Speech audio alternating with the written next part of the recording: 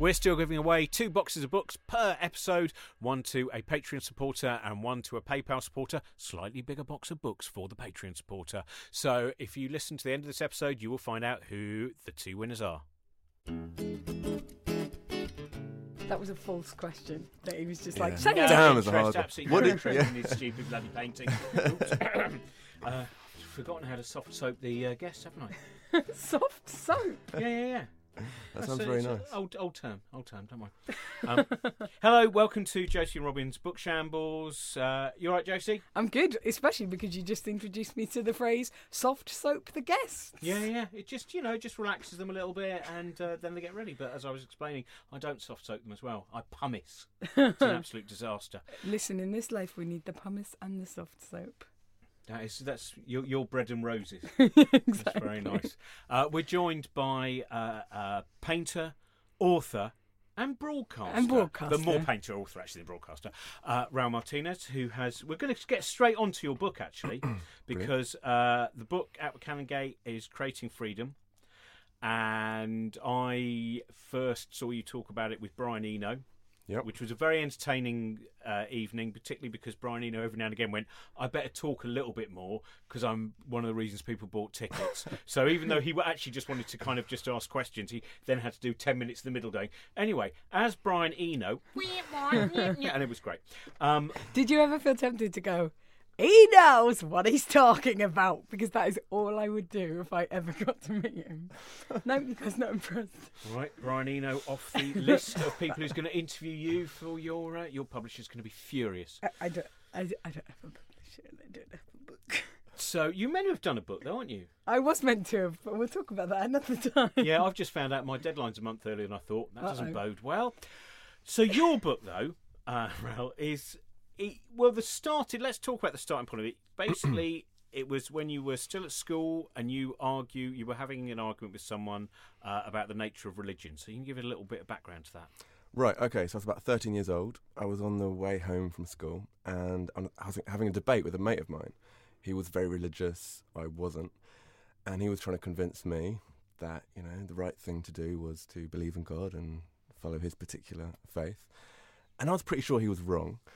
And it seemed to me that his beliefs were arbitrary. They were a product of his particular family influences. And to make my point, I came up with a little thought experiment. And I said to him, well, look, imagine if you'd been born in another family, a different set of influences, a different religion. Right now, you'd be defending that religion instead of your current one. So don't you see that your beliefs are arbitrary? Don't you see that... it's just random that you happen to be, making the point that you're making. And, okay, it didn't really have an effect on him, but the argument stuck with me and I realised the very same argument applied to my own beliefs.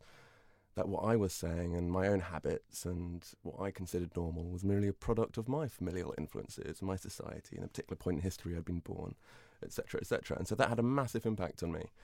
And it's a simple idea, but the more I thought about it, the more I felt the ramifications are huge in terms of our personal autonomy, our ideas about freedom, and even going beyond that, notions of democracy and politics. So yeah, it kind of set me on a course, this little debate, which I guess changed my life and got me reading a lot. Well, you said now it's 20 years later, Mm-hmm. and you've written the book. So has this been 20 years, just like 20 years of taking notes since the age of 13 to understand why you are? Because in some ways, you were, in the discussion I saw, there's almost a point where a certain idea of free will does get removed. Not necessarily the free will where it's quite often looked at as a neuroscientific point of view in terms of the actual physical apparatus, but actually that free will is removed by all of the cultural experiences that you have, that you are an accumulation of those that have loved you and shouted at you. It all depends on how you define free will. I think a very common understanding of free will is incoherent, it just doesn't make sense. If we don't create ourselves, and we clearly don't, then the argument goes, we can't truly be responsible for who we are. And the response is often, well, yeah, but we still make choices. Come on, we all make choices. But of course, we make choices with a brain that we didn't choose. And a choice to change ourselves will ultimately be reducible to how we already are as a result of genes and experience. So we might want to change in a particular way, but the way in which we want to change is still reducible to, prior events and influences. So that sense of being truly and ultimately responsible for who we are and what we do, I think that doesn't make sense, and we can remove that as a coherent notion. But then there are other notions of freedom which are still extremely valuable and attainable and important, and that's what I argue for in the book. So it's something we talked about before, which is... sorry, Jace just gave me a facial gesture. No. It was surprise and wonder. What was my facial gesture was going to be, which are. All right. What I meant was like, but I also was just listening and thinking about what you were saying. See, I get Because told I- off because sometimes people don't realise you're listening and thinking. And people go, oh, Robin Ince was talking and not letting Josie talk. And I am, but sometimes you're listening and thinking. Yeah, and also So we need to add a sound effect. This kind of like low, maybe Brian Eno can do it. Yeah, Some okay. kind of hum, so the audience know that rather than me holding my hand over your mouth, you're going, I'm contemplating, because I'm a little bit deeper than Robin, who is merely shallow. Can I just say that Robin just shut me out of the room while he recorded that bit, and I was clamouring to get back in so that I could desperately say that all he was doing was talking over me this whole time. And can I just say that Josie doesn't even exist? I do her voice. I just did it then. And so when you're listening and you think I'm interrupting Josie, Josie's a figment of my imagination that I'm forcing into your imagination as well. I'm like the ventriloquist puppet, and like the ventriloquist puppet swore it wasn't me. That's You're you. quite right. I am. So I That came full circle. 'Cause it's back to freedom. Yeah. You're having a, this is the thing I was going to say, but like, surely if you're trying to change yourself, even though you're trapped within the parameters of what you are, things that you seek out will influence you in ways that are unexpected. And the more you do certain things, they do leave their mark on you in ways that are nothing to do with your upbringing, so Right. the life you choose for yourself does influence you. of course. But the way Thanks. but the way in which you want to change, so the choices that you make will be a product of how you are at a given point. Of course. And then, of course, random things will happen to you, which will have a huge impact. Some of them might be really negative or others really positive. Yeah. But because they're random, again, you can't take responsibility for those and the impact they have on you. Okay. But Yeah. we can talk about... I It's, understand. for a lot of people, it seems a very shocking idea initially. No, I think See, it I'm makes not sure sense it to me, is. but Yeah, I think it's a brilliant idea, and I think it's very useful because it's something we talked about the other week, which is I do find, even though check your privilege is an overused, sometimes argument just to, I will shut this person up by saying, but actually, I think it is a very pragmatically useful thing for anyone to go, hang on a minute, what have I got? What am I? And which I think comes in partly to what Creating Freedom is about. Mm-hmm. Why do I have certain things that I have? Why do I have certain, whether they are, intellectual advantages, disadvantages, social advantages? And then once you do that, even though it's disconcerting, because you go, oh, I am luckier than everyone else. So no wonder I get to do a podcast with Josie Long, and that can, I think, because I know one of your friends was really kind of upset when he read you. But didn't you say there was one person who basically said after they read that, went, well, this is true, I might as well kill myself? Yeah, because I think it's a bit like telling someone who's been taught that morality and meaning flows from the existence of God, and then you challenge the existence of God, and they're like, well, why should I be good, and what's the point of anything? If you conflate two things, if you associate two things for long enough, and then someone says, well, one of them's not real, you assume the other thing can't be real either. But of course, that's just because it's a habit. You lean on a cane long enough and you think you need it. But you can have meaning, you can have beauty and all kinds of things without God and without that notion of free will. But just interestingly, I think it's becoming, a common response is that, it's been debated for centuries. Okay, so you've written about it and you've got your perspective, but clearly it's just going to go on forever. So it's inconclusive and people go back to their lives. But I think the rise of neuroscience has changed debate because suddenly we're just getting this mountain of empirical data, which is really falls all on one side of the argument. There's literally not a single scientific finding that I'm aware of that supports the notion of free will, even though it's so prevalent and we believe in it. no. Oh no! But it's interesting though. In philosophy, the consensus, well, there's not a consensus view, but probably the majority view is a kind of compatibilist view that, the universe is probably deterministic, but actually we still have a very valuable form of free will within that. But the interesting thing is, philosophers can't agree on what a good argument for that is. There's not a single argument. So what they do, each philosopher comes up with their own particular argument and picks holes in all the other ones who are arguing for compatibilism. But because the arguments aren't very good, there's no consensus. But so if we ignore philosophy and we look at science, and there is a consensus, and it's becoming clearer and clearer. Well, David Eagleman discusses that, doesn't he, in his last book about the brain, which I think is just called The Brain, based on his TV series, where he says that as a whole, free will is the main bulk of it is an illusion, but within that illusion is something which then creates a more random pattern. So there is like one machine underneath it, but as it then bounces the balls, that still creates some random pattern which gives you a certain level of freedom. So you haven't lost all your freedom. Randomness doesn't give freedom. What it does is it might undermine. Well, I suppose random options, which are that your options can be. It's still not. It's not as deterministically defined, I think. Yeah. So he might. I haven't actually. I've read other things that he said about free will, and he seems to largely be against the kind of the common view. But I think it's two things to say. One is to undermine the idea of determinism. But we can get, even if the universe isn't deterministic, even if it's indeterministic, that doesn't help at all with the free will question. I don't think how it changes it at all. Because then you just have randomness, like, oh, my arm just moved because of a random event, that couldn't have been predicted. That doesn't make me freer because I didn't choose for it to move. So either way, that bit scares me, because then when I think of all those experiments, that even when I just saw your arm move, but in fact, your brain, long before you had decided to move your arm, apparently was going to move your arm in that way. Those experiments I find particularly... Hang on, tell me more about that. Well, this is that the Libet experiment. Yeah, the Libet experiment, where he basically... and I don't know if it's about the monitoring as well. I'm kind of confused about, which is when you appear to choose to do something... In fact, when you monitor that decision occurred before you are aware of making the decision. Is that a correct way? Do you say it's a fair way of saying before you're conscious that you're going to, let's say, move your finger, they can see from the kind of electrical impulses in your brain that you're going to do it. So they know before you do from observing. Yeah. So your consciousness lags behind your unconscious behaviour. So in other words, that then even that would include all the words you just said had in fact some weird consciousless homunculus had already planned that out. I'm into it. whatever it is, it's doing a great job. I think you can kill again and feel happier about it. Also, it's faster than me. So, fair play to it. Whatever is inside you, brilliant, isn't it?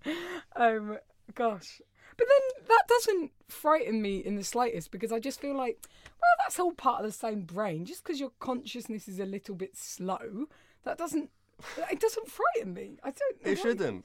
It's like saying, like, well, I kicked a football with my leg, and then I caught it with my hand later. Like, the leg and the hand are still part of the same body. Who cares? Also, you don't know what you're going to say a lot of the time. But that idea that you're always conscious, that's what I think is weird. When you're having a conversation, like, I'm not, obviously, the listeners will know this immediately. I'm not thinking about this going, here are my words coming out, what am I going to say? Most times that you're talking, there is not a little delay that says, now I'm going to say this. Yeah, that's, I think, how I'm going to reply to Josie. What was that study about comedians that we both did, where they made us do just a minute under a brain scanner? That was the UCL, where we went into MRI and you had to do 30 seconds of improv. They would an idea with did they say it or did it flash up? I can't remember. It flashed up, and when I did it, I don't think I was very funny, because at the end of it they went, we had Joe Lycett in the other day. He was amazing, and I was like, he's amazing, he's brilliant. But I think I've said this on this podcast before, but let it be known that I think he's wonderful. But I think there's also a difference there, which is you're not meant to be necessarily being. It's a different thing once you remove the audience. So what it was, they had to do 30 seconds rather than a minute, because to have the control group people who aren't comedians or performers or public speakers can't talk for a minute if you just say Jacob's cream crackers, whereas we can just blah blah blah about it. Right. But because there's no observer apart from magnets, you don't feel really got to titillate those magnets with my clever turn of phrase. That's true. We did a little documentary when I went inside it, so I think you can see that on the if you go onto the Cosmic Shambles site, there is a film of me attempting to do just a minute inside an MRI.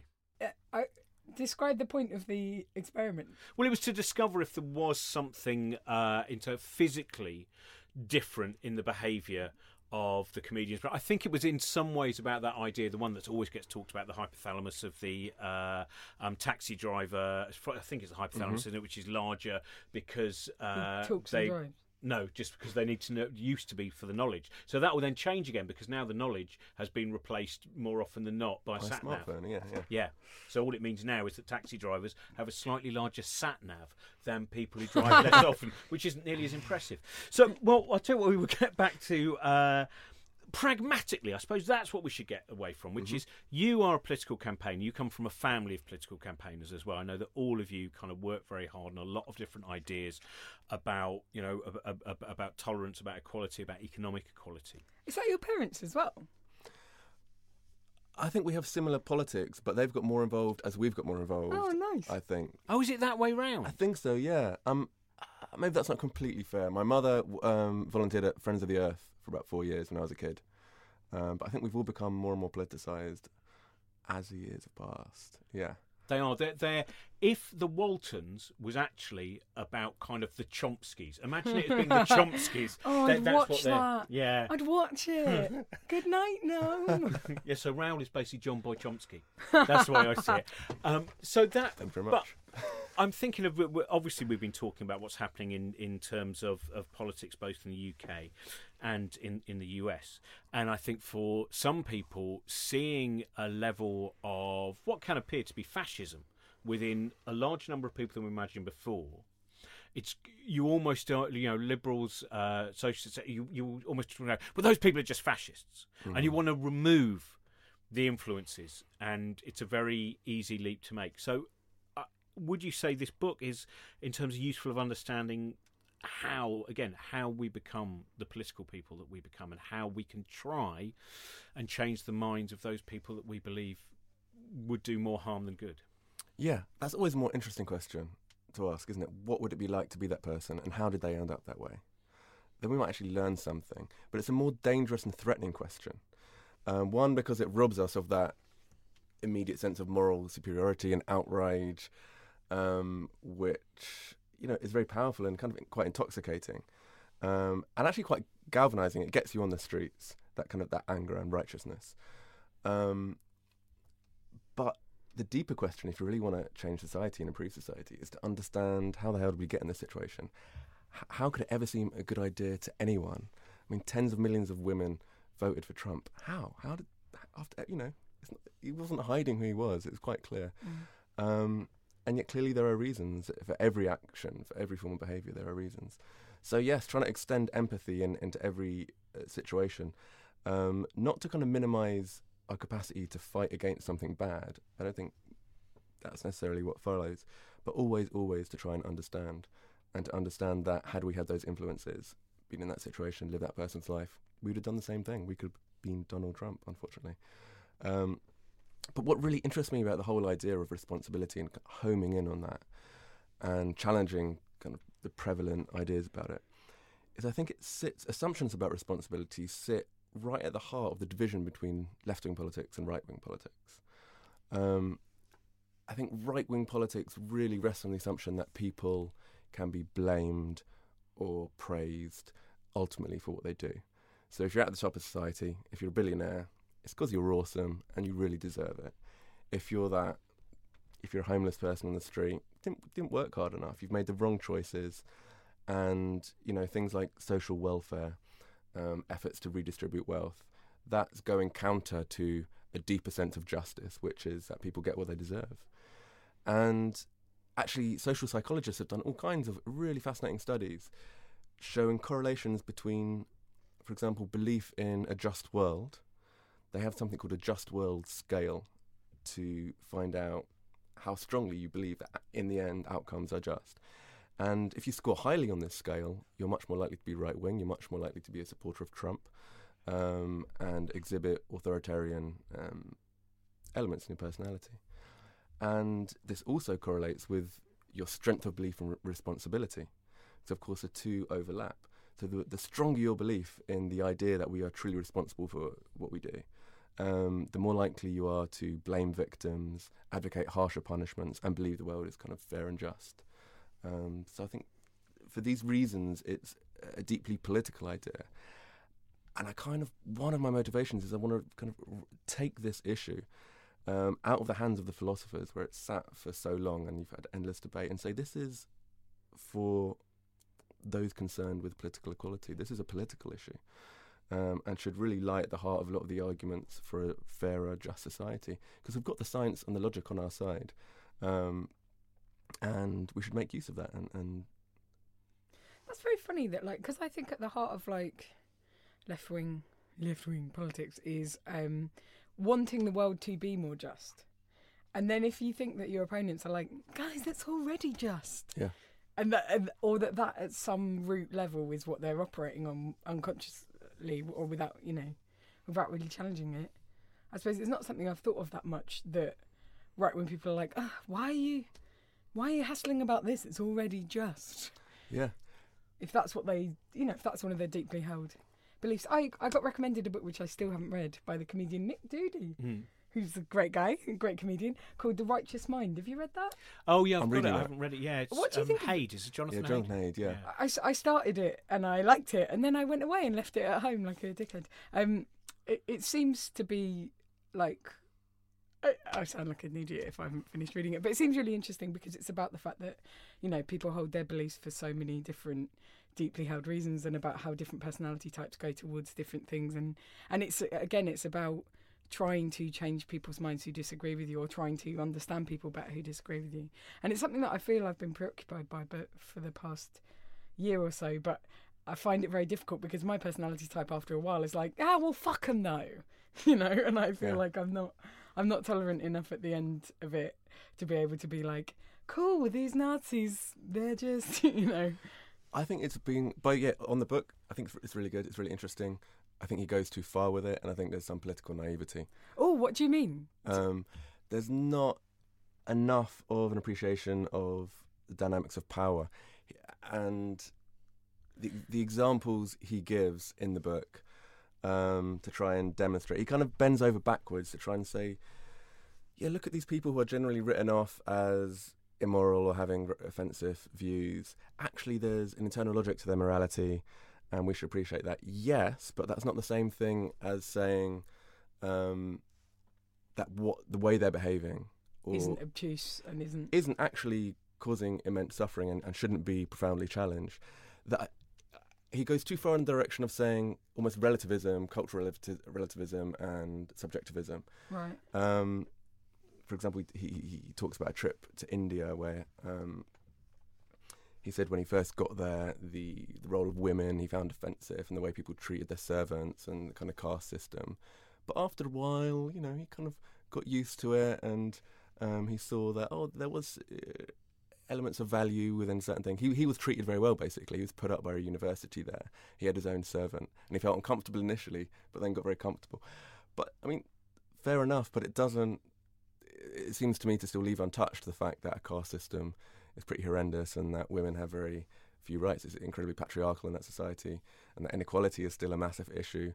And getting to the head of someone isn't the same thing as getting rid of a kind of more objective indicators, I think, for right and wrong. I think he goes too far in that direction. But anyway. It's a great line by Rick Roderick, who's one of my favourite. He was a Texan philosophy lecturer. And in one of them, here's this great line where he just goes, now, slave's life had meaning. It was a terrible meaning, but it had meaning. And I think that comes into it sometimes as well, which is the more freedom that you have, you kind of go, it's Sartre, isn't it? Really going, what do we do?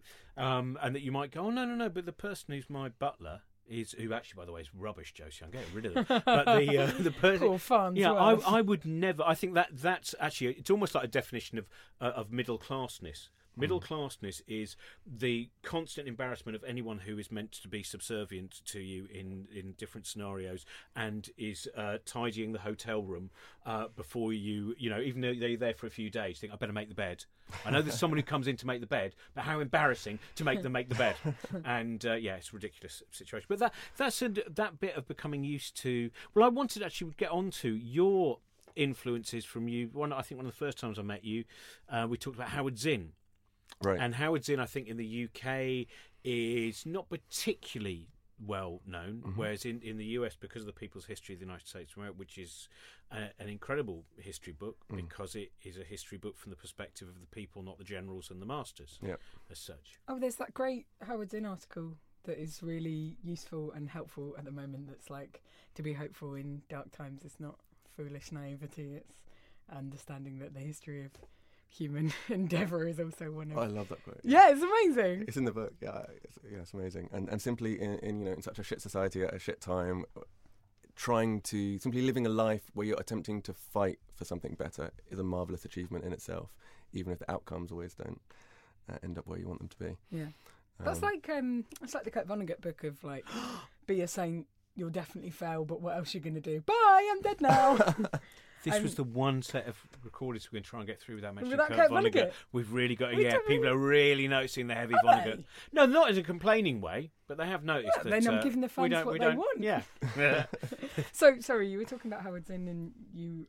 Yeah, I just wondered where do you think people should start? Because I mean, I would actually say the People's History of the United States of America may not be the most useful one for a lot of people in the UK to start with. It's something like the selection of essays in Power, but you might have a different choice. For Zinn, Yeah. particularly, I'd say read at least the first chapter of A People's History.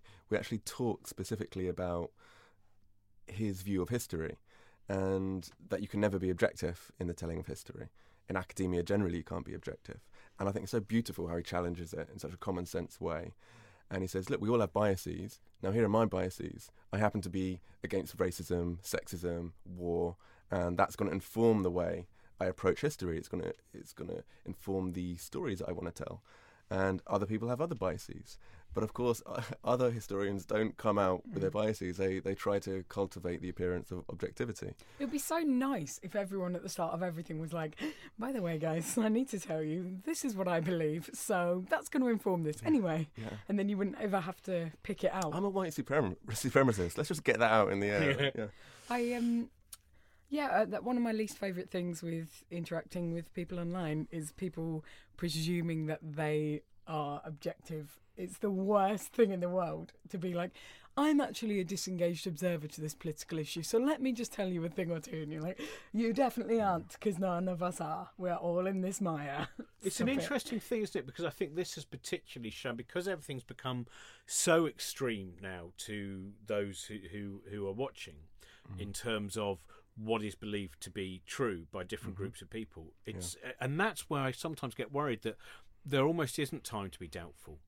That for the time being, to fight more for a tolerance that had been presumed to just become, a kind of destiny, we might have to be, a little bit intolerant. Because that's one of the hardest things, where people go, oh, I see you preach tolerance, but you're very intolerant to the intolerant, and you go, well, hang on a minute, I've got a get out clause for this one. Yeah. But so again, looking at creating freedom, looking at that, how do we balance? In one way, trying to understand why certain people that we believe are aggressive and may well brutalise large numbers of people have time to both go, right, they understand that we're going to get understanding them, but at the same time, we can't be so busy in the library checking how we understand them to go, now they've burnt down more stuff and I haven't finished working out why they are as they are. The library's on fire. It's the age-old debate of, do you punch a Nazi in the face? The age-old debate of our times. No, sorry, I'm just fucking about. I should never have let you watch the Screen Actors Guild the other day.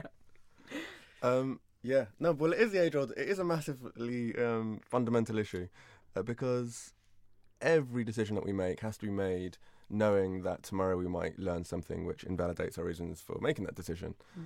So it's a tension there, and there's that great Bertrand Russell quote about.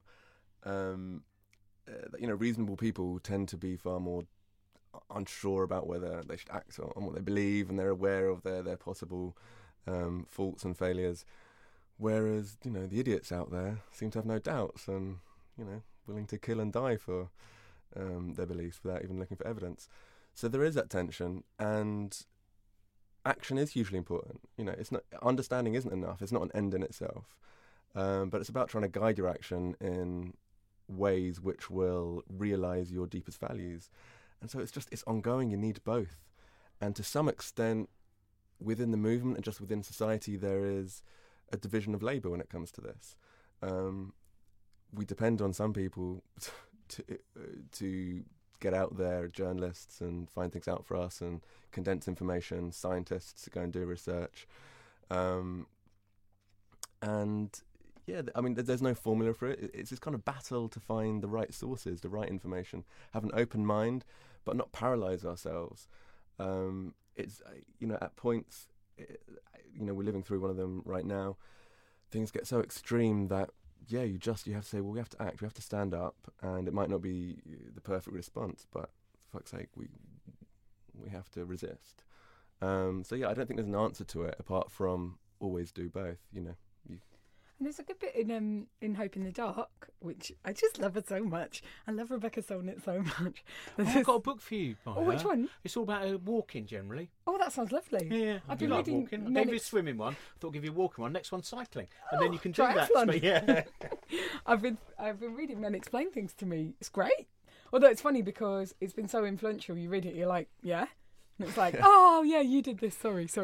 But anyway, there's a bit in Hope in the Dark where she talks about unexpected shifts in allegiances. Like she talks about green activists working in partnership with ranchers who used to be their old enemies, and about how they used to always demonstrate against the ranchers because they were like, oh, look at the terrible farming, and then they both kind of team up against big agriculture and stuff like that, and about how, like, I feel like this was relevant when I started, but it was my unconscious brain started before my brain started. But basically about how you need to be flexible enough to go, yes, I really believe in these deeply held things, but I can't write this person off. Full stop is my enemy. The lays of the land have shifted, and now we must form an allegiance to fight the new enemy, etc. That is relevant. Yeah, well, it's quite a common thing, isn't it, as well, which is now people will get written off because there's one thing that didn't make the tick box. So they stand for lots of things that you agree with, but, you failed there. I think it's sometimes a problem on the left, which is huge problem. You go, here is. I think that's why more kind of leftish or liberal governments often fail, is because people really imagine they're going to do stuff, and by the end of the 4 or 5 years there'll be a new utopia, and then they go, there isn't a new utopia. It isn't raining humbugs. The whole thing's been a disaster. Let's get the fascists back in again. But that's again what. Oh, sorry. That's again what Rebecca Solnit says in Hope in the Dark. She's like, people on the left are like, where's my magic victory that ends all this struggle so I don't have to do any more of this tedious politics stuff and I can go back to just making quilts? And it's never going to happen. Yeah. Sorry, I got overexcited. It's all right. It's your show. Talk as much as you want. No, it's more interesting to have you talk. No, I mean, I agree. You're both right. I mean, it is a huge issue. I think we really need to lower our threshold for working with people and supporting people, because the higher we raise it, the purer we may feel and the less effective we become as a movement. There is a tendency to just call out anyone. We agree on 90%, but that 10%, you fucking arsehole, I'm going to write you off because of that. And even just on a kind of larger scale, trying to actually take power within a country through a party political vehicle. I think that's happening now with Corbyn.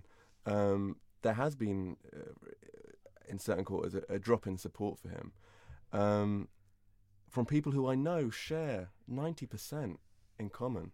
Maybe more than that, maybe 95%, but they're really fucked off about 1 or 2 issues, and that's enough to go, don't know, maybe Lib Dems, I don't know, might go to the Greens now. Well, a lot of that's Brexit, though, as well. I think a lot of it is Brexit, and a lot of it is, I think, it's not down to whether they agree with him or not. It's down to the fact that they really don't believe it's a possibility of him being able to win an election. And I think it may well, it becomes about that side of it. We must get on to art, Yes. though, as well. I want to, because we've nearly run out of time. The book that I've been reading recently is The Bride and the Bachelors, which it's got more about Robert Rauschenberg, and I keep banging on about Robert Rauschenberg because I went to see his brilliant exhibition at the Tate Modern. You are a painter. That's the main area of art that you deal in. That's true.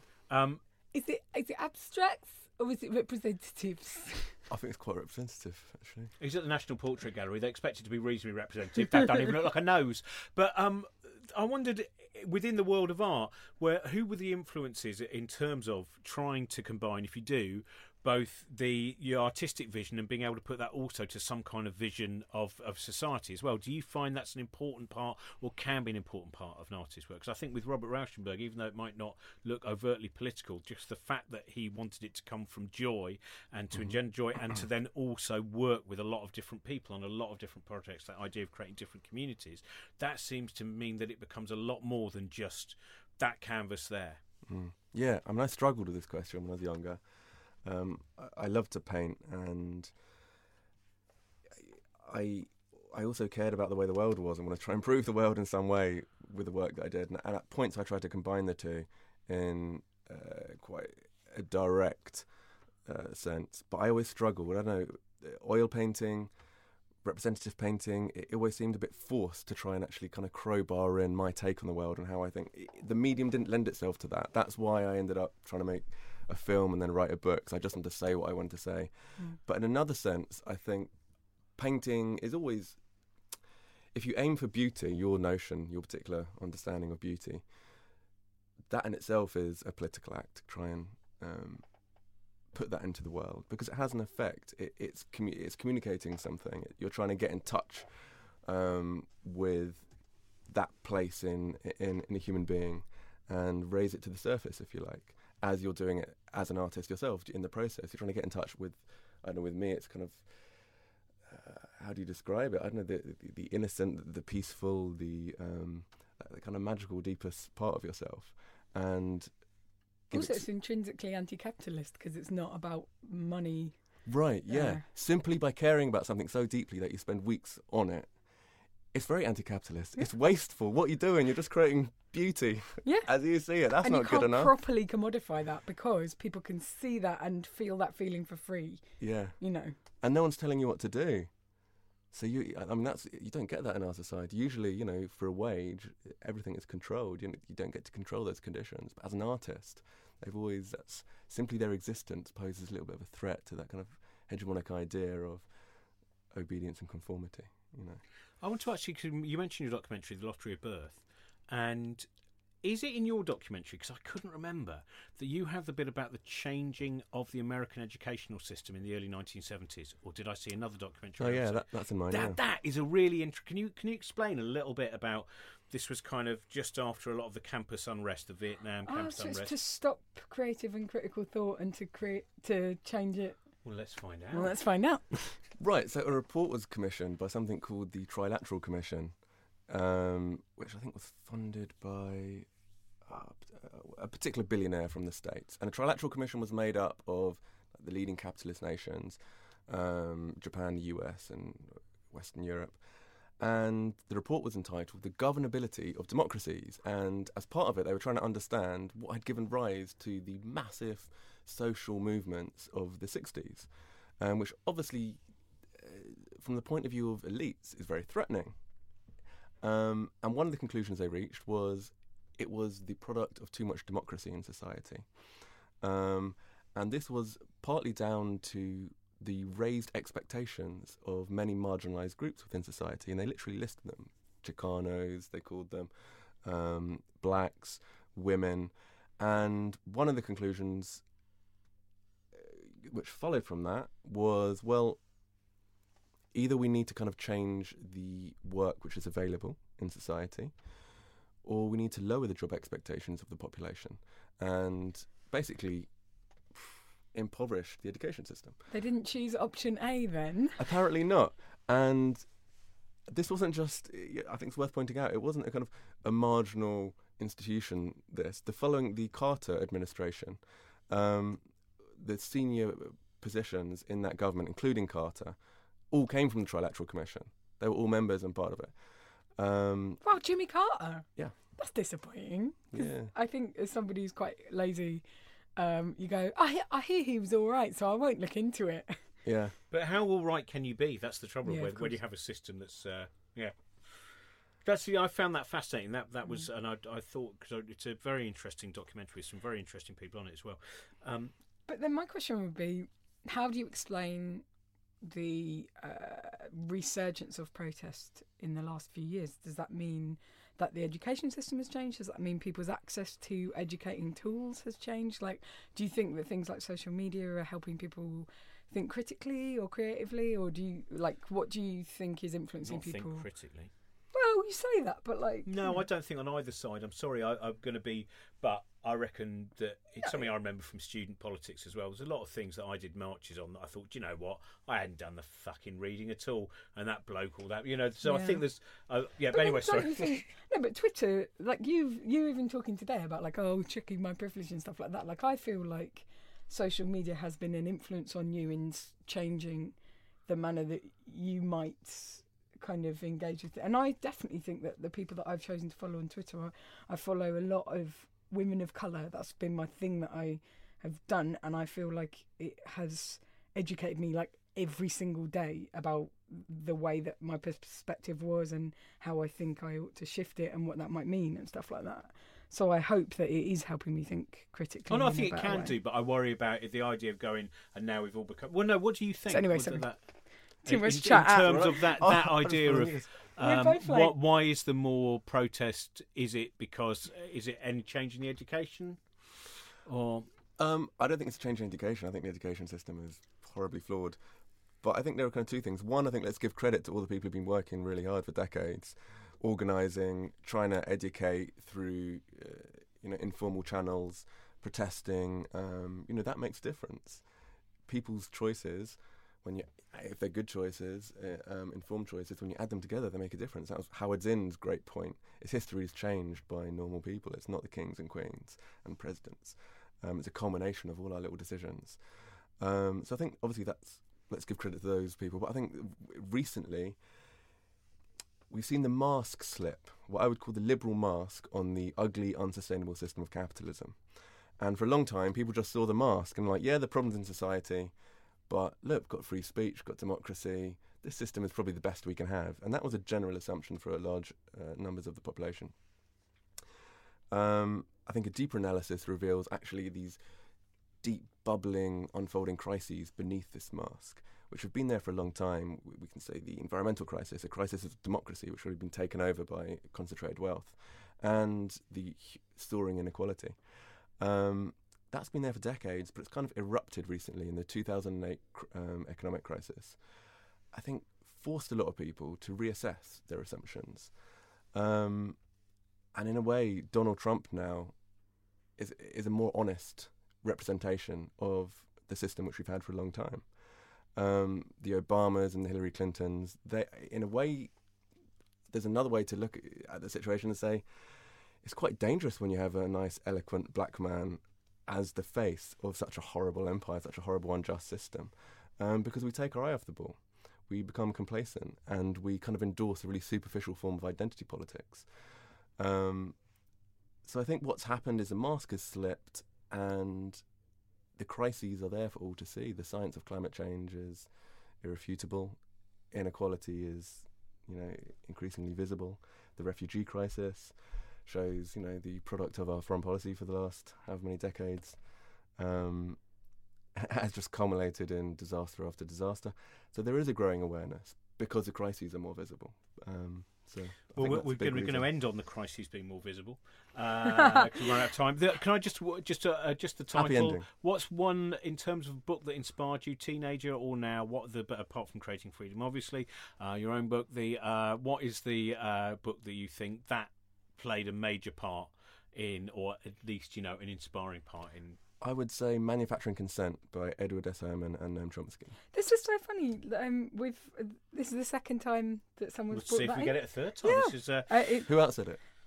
Faye. Yeah, it was Faye Dowker. Dowker, Faye yeah, Dowker, yeah. who's an excellent She said that it theoretical ruined. physicist. She said it ruined novels for her because once she'd sort of seen, it's like They Live, isn't it? Yeah. It's like, oh, I I'll can't put the enjoy any glasses of on. this. It just says consume.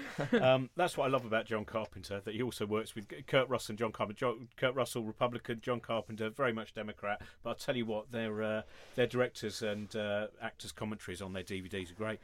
So thank you very much, Raoul. Your book is out from Canongate. It's currently in hardback. It will be coming out in paperback very soon, I would imagine. In May, yep. And thank you also to Patreon supporters who have included Ed Newsom, Phil Forshaw, Barry Hodges, Duncan Hull and Natasha Wilding, Simon Watkins, Becky Greer, Helen Lillis, and the Box of Books winners, I said that so well, are Molly Howard Foster and Caroline Mann. No, Katrina Mann. I've got new glasses. They've got special lenses in them. I can't read they're necessarily. nice. Yeah, Katrina They're very Mann. nice. Yeah, my wife wanted me to look more like a Brooklyn intellectual. I hope it's working, because nothing else is. Certainly nothing that comes out of my mouth. Thank you. We've relaunched and we've got a new website, and that also includes other podcasts as well as this, and on top of that blog posts by scientists and authors and comedians. And if you want to know more about that, in fact you may be there already, but it is cosmicshambles.com. Not long now until the Cosmic Shambles Tour, which is going on in New Zealand and Australia. We're doing 6 dates out there. Josie, me, Helen Chersky, Matt Parker, Lucy Green, loads of special guests as well. If you want to know more about that, then go to cosmicshambleslive.com.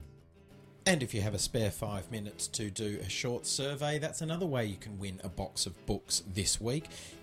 If you go to surveymonkey.co.uk/r/curious_minds, you'll find a short survey there to take you about 5 minutes to do, and we'll be giving away a box of books to one lucky person who does the survey. That'll be open for the next week or so.